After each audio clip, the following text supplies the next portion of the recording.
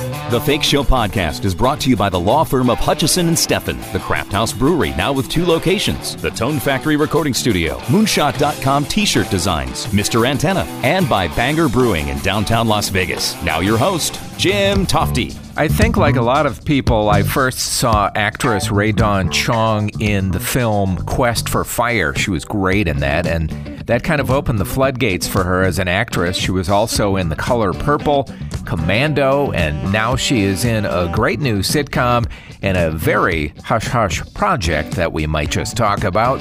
Please welcome Rae Dawn Chong. Hi, Jim. Hi, welcome. It's great to talk to you again, and I'm hoping that you safely navigated your way through life this past year. You know what? It was a little weird. I gotta admit, it was a little strange, and I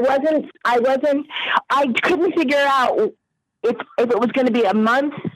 I was hoping it was going to come and go, but it's been over a year, and yes, we have done well. We've actually flourished, but I send a shout out to all the people who have suffered and lost loved ones, and my heart breaks.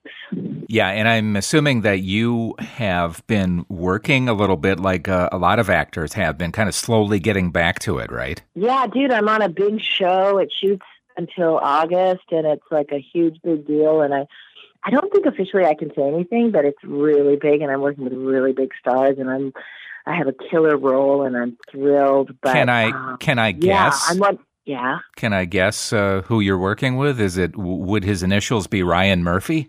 Yes. Okay. I was just throwing that out there because I had kind of heard that you might be attached to his next thing, and that is so good.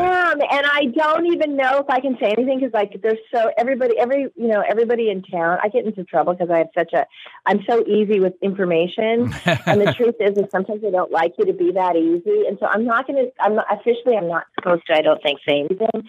So I don't want to say anything, but yes, it's a really big job, and I'm dying because it's the greatest thing ever, and everybody is so good. Can I just tell you, I'm getting it why certain actors work a ton, because they're off book, they're gorgeous, they're so professional, and I'm like, wow. Yeah. I mean, can you imagine I've been in the business 40 years and I'm being blown away every day. That is great to hear. Well, and My Sister Is So Gay is such a funny show. Lonnie Anderson, and you're joining for season 2. Yeah, and Deborah Wilson, who's a genius. She's a comic genius. You remember her from Mad TV? She did the best Oprah and the best Whitney. Yeah. She's so fucking good. Yeah, they're all good. Lonnie looks the same, okay? I'm sorry she hasn't aged. I know, She's from that era where they stay hot until they're dead. It's like, what was her name? Oh, yeah, Mae West. It's like, dude, I can't believe she's pushing it, and she looks fantastic. I know.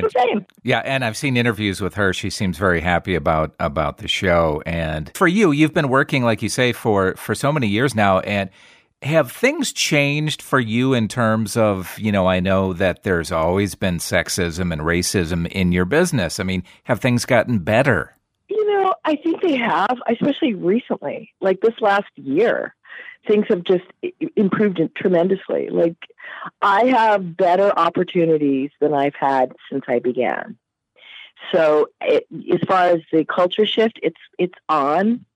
And women of color are getting much bigger, directing more, doing everything. Yeah. So it's just it's getting really fair and gorgeous. And when I say fair, I feel like the culture has shifted. It's not just tokenism. It's not just the one girl gets through. Yeah. I see like 3, 4, 5, 6 people of color doing super well. And it's just heartening. And by the way, let's face it, when you see the same type of actor and the same type of hot chick, no cellulite on screen, your brain shuts off. And when you see European films where they actually hire people who look like us, who look like normal people, your brain gets inspired. So they have to shift. The paradigm has to change. It's for our own good. Was it initially harder for you because you kind of had to break through in the shadow of your performing parents who are so well known? Well, actually, I had made 6 movies before my dad made 1.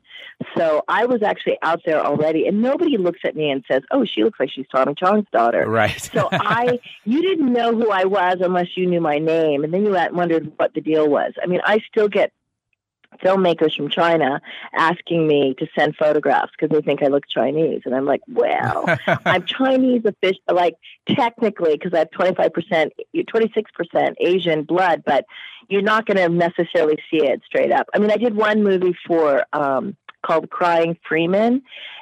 And I've never actually seen it, but it's from an anime. I don't know if you know about it, but it's an anime thing, and it was with a lot of Japanese actors.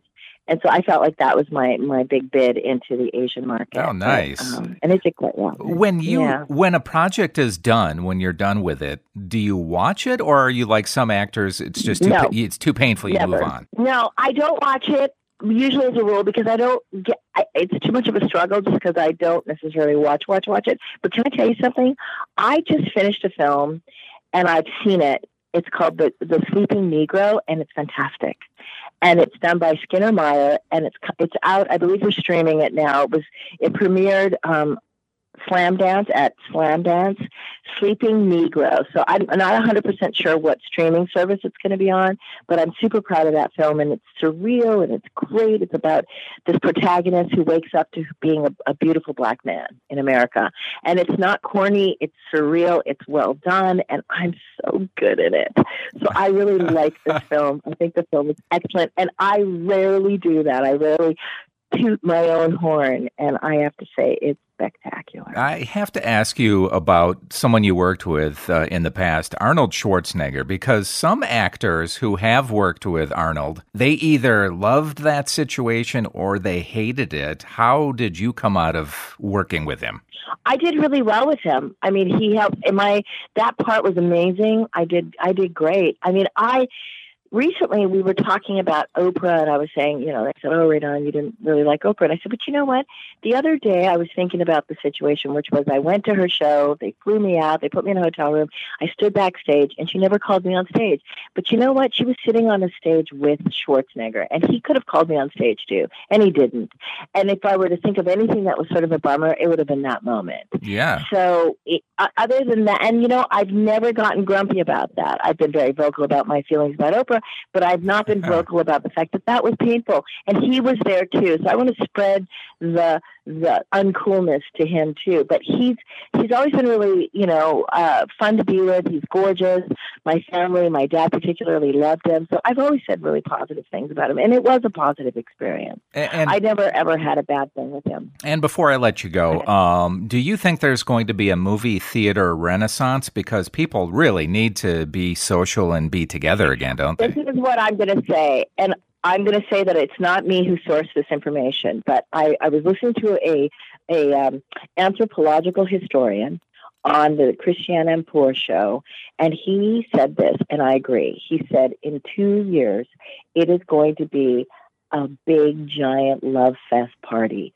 We are going to go to movies. We are going to go to restaurants. We are going to go to speakeasies. We are going to dance our butts off. We are going to be French kissing each other. We are going to go crazy. It's going to be the roaring 20s. And it makes sense because we're creatures where there's one extreme, the pendulum's going to go to the other just because we have had this lockdown and we've watched so much misery and death. Yes. So I think we are about to go buck wild. It's another roaring 20s, like when they came out of the Spanish flu. That's really insightful. That's great. That's what I think is going to happen, and I see it starting to percolate. Now, I think Texas has reopened too soon. Vegas doesn't do the same thing. I know money is an issue, but I just want you all to be safe because there's variants, and not everybody's vaccinated. So world out there, be safe, wear a mask.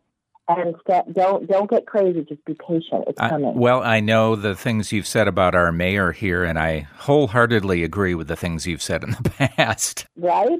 Right. What did I say? Well, I think you were on a Zoom interview with someone, and you were holding up a cup of tea or coffee, and you said, that mayor is as dumb as this cup.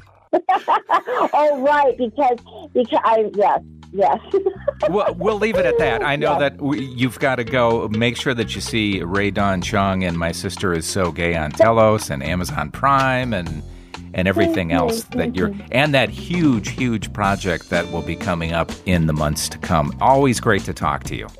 Thank you so much, and big kiss. All right, stay well. Bye-bye. Yep, she's got a lot going on. The sitcom My Sister Is So Gay and that Ryan Murphy project. And like a bunch of other stars, she is doing custom greetings for Cameo.com. Well, that does it for this episode of the Fake Show podcast. Thanks so much for listening. I'm Jim Tofte, and I'll see you next time. Listen to The Fake Show anywhere on SoundCloud, Stitcher, iTunes, and thefakeshow.com.